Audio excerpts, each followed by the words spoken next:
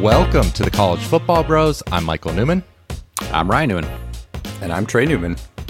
All right, on to Big Ten preview week, and we're going to start at the top with the most dominant team in the conference. What's our question for today, Ryan? The question is, will Ohio State's defense hold them back from a college football playoff title? All right, and we asked that question, of course, because the offense probably going to be pretty good. That's probably not going to be holding them back. What do you think? What do you think of that group, Trey?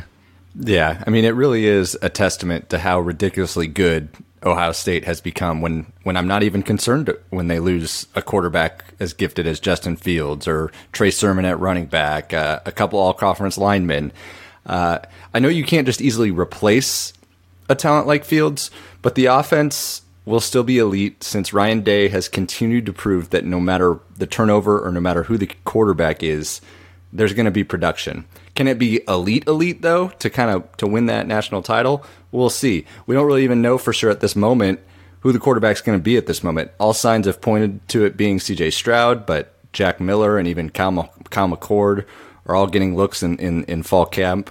But, you know, no matter who it is, they're going to have a guy like Master Teague. And even Quinn Ewers, as we're recording this today, Quinn Ewers reportedly thinking about skipping his senior year. So, anyway.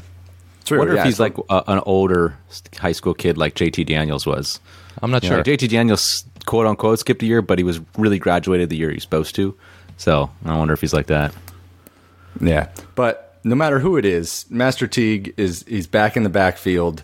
They get to throw it up to perhaps the best wide receiver duo in the country, Chris Olave and Garrett Wilson. Between the two of those guys, I don't even think perhaps. I think absolutely. Yeah, that's it's hard to argue. Good. But between the two of them last year, they averaged almost 16 yards per reception, which is just crazy for them combined. And then one of the impressive things about the offense last year was the balance, because when the passing game wasn't there, the running game with Sermon took over, and vice versa. So to me, if the timing is in sync between the new quarterback and those receivers, the Buckeyes will be just fine on the offensive side. Yeah, I mean, I just have no concerns because whoever the starting quarterback is, I think it's the best supporting cast around any quarterback in the country. You brought up the receivers. I mean, the depth at receiver is insane. I mean, they had Jamison Williams transfer to Alabama because he maybe wasn't sure just how much action he'd be getting at Ohio State, which is pretty crazy because you've got Jackson Smith and Jigba, probably going to be the starting slot receiver. He's a breakout candidate as well. They've recruited so well at that position. O-line, I think, is, you could argue, the best in the country as well, for sure, with that tackle combo they have. Thayer Munford deciding to come back was huge. Yeah, I mean, I just think the offense is going to be great. Going to be great because we've never seen a Ryan Day offense not be elite. We've never seen a Ryan Day quarterback not be elite. So yeah, they're loaded. Yep. All right, let's move over to the side of the ball that we're really got to take a closer look at here for your Ohio State. And you talk about balance on offense. Well, they didn't have balance on defense last year. I'm not sure I've seen a bigger discrepancy between rush and pass defense than Ohio State last year. They were 6th in the nation against the run, but they were 122nd against the pass. So that's no bueno. Overall, the defense, I mean, if you kind of averaged it out, it wasn't like bad, but they know they can't be that bad against the pass if they want to win a national title, especially with the passing offenses around the country nowadays. So, the coaches know that. So this year, it sounds like they're going to go to try to do more of a kind of a 4-2-5 type of look. So kind of going to put in a little hybrid position. They call it the bullet. So maybe that'll help a little bit. They do lose a lot of production. There's no doubt about that. Couple guys up front, all three linebackers, Sean Wade in the secondary, even though he had his struggles. But now the good thing is there's still talent. It's Ohio State. It's not like they're not bringing in 4- and 5-star guys to replace them, so maybe those guys could be even better. So, they're just looking for some breakout candidates. Maybe a guy like Zach Harrison kind of breaks out on that D-line. It seems like he's kind of been waiting in the wings. Linebackers, even though they lost everybody, they're still going to have some experience there. It's not like they got nowhere to go. So, secondary, they got Cameron Brown back after he missed most of last year with an injury. So, I don't know. I just feel like with some adjustments, I think maybe a little renewed focus, a little effort more to be better against the pass. This defense it's not going to be great in my eyes, but it could make a pretty decent jump, especially against the pass.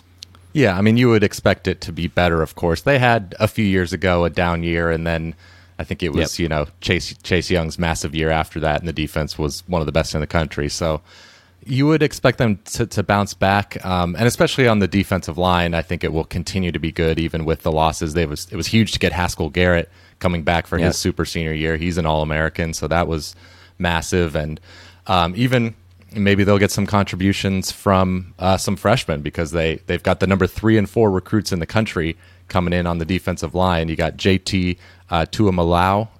I butchered that. JT Tuimoloau was the number 3 prospect, and then Jack Sawyer was number 4, and he was there for the spring and apparently did very, very well. So he could be next in line, maybe the next kind of Bosa or Chase Young type, but that's obviously a high bar. So I'm not worried up front. Behind that, I do have some concerns. Like you mentioned all the linebackers that are gone, and yes, they have some players that have been in the system and have some snaps, but there's not a ton of high leverage, in-game experience for them. Yeah. And the secondary, I mean, the corners need to be a lot better. Sevyn Banks is, going to be their top corner. He needs to step up from what he did last year if this is going to be a national championship winning type defense. So, worry a little bit about the corners, but we'll see. Yep. Yeah, and you guys did touch on like the corners, and they need to improve, but they were 104th in passing success rate, and a lot of that had to do with they weren't getting as much pass rush as they usually do. So they really need to improve the pass rush to help out that back end in the secondary.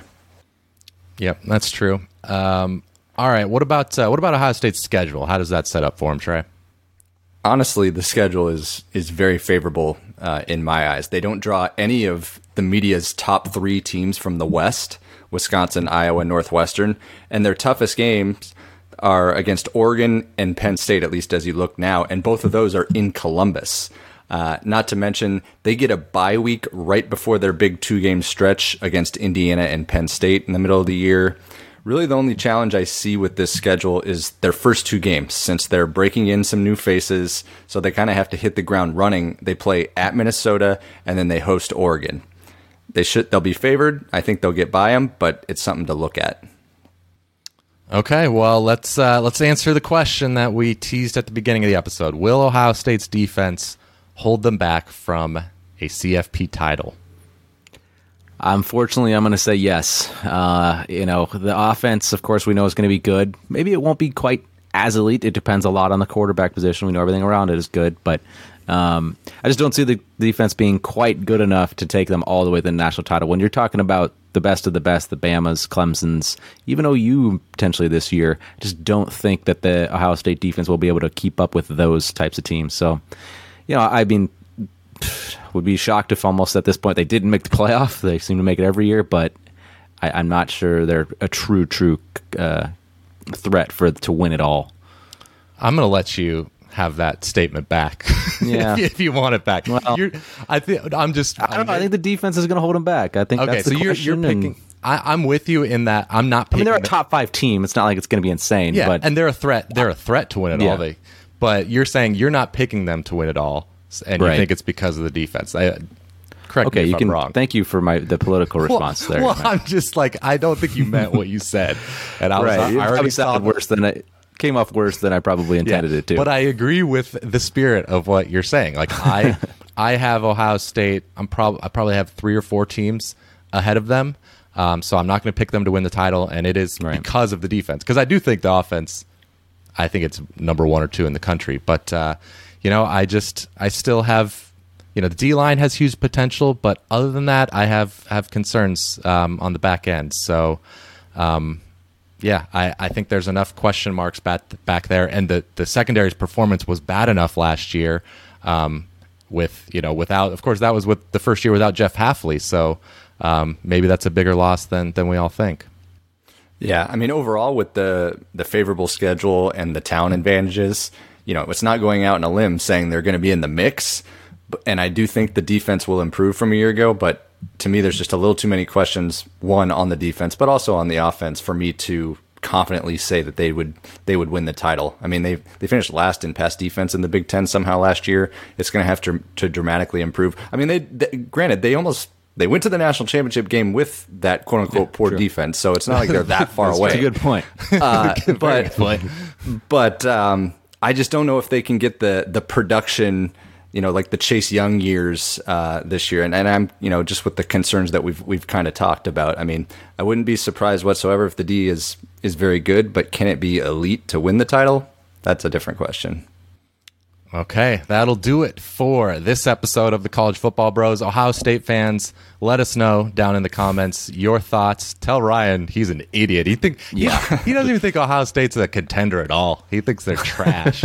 So let him know what you think about that. But no, really, let us know. Obviously, you follow the team closer than we do. Would love to hear your thoughts on the defense. We will be back tomorrow to discuss our favorite team, who often gets murdered by your favorite team, the Ohio State Buckeyes. Yeah, so God. We're covering Nebraska. Let us stay tomorrow. within 40 of you guys this year, huh? Yeah, we'd appreciate that. All right, we'll see you tomorrow. You've been listening to the College Football Bros. If you have any questions for the next podcast, email them to collegefootballbros@gmail.com. To keep up with the brothers on social media, like them on Facebook at College Football Bros, follow them on Instagram at College Football Bros, and for their commentary on Saturdays, follow them on Twitter at CFB Bros. Thanks for listening.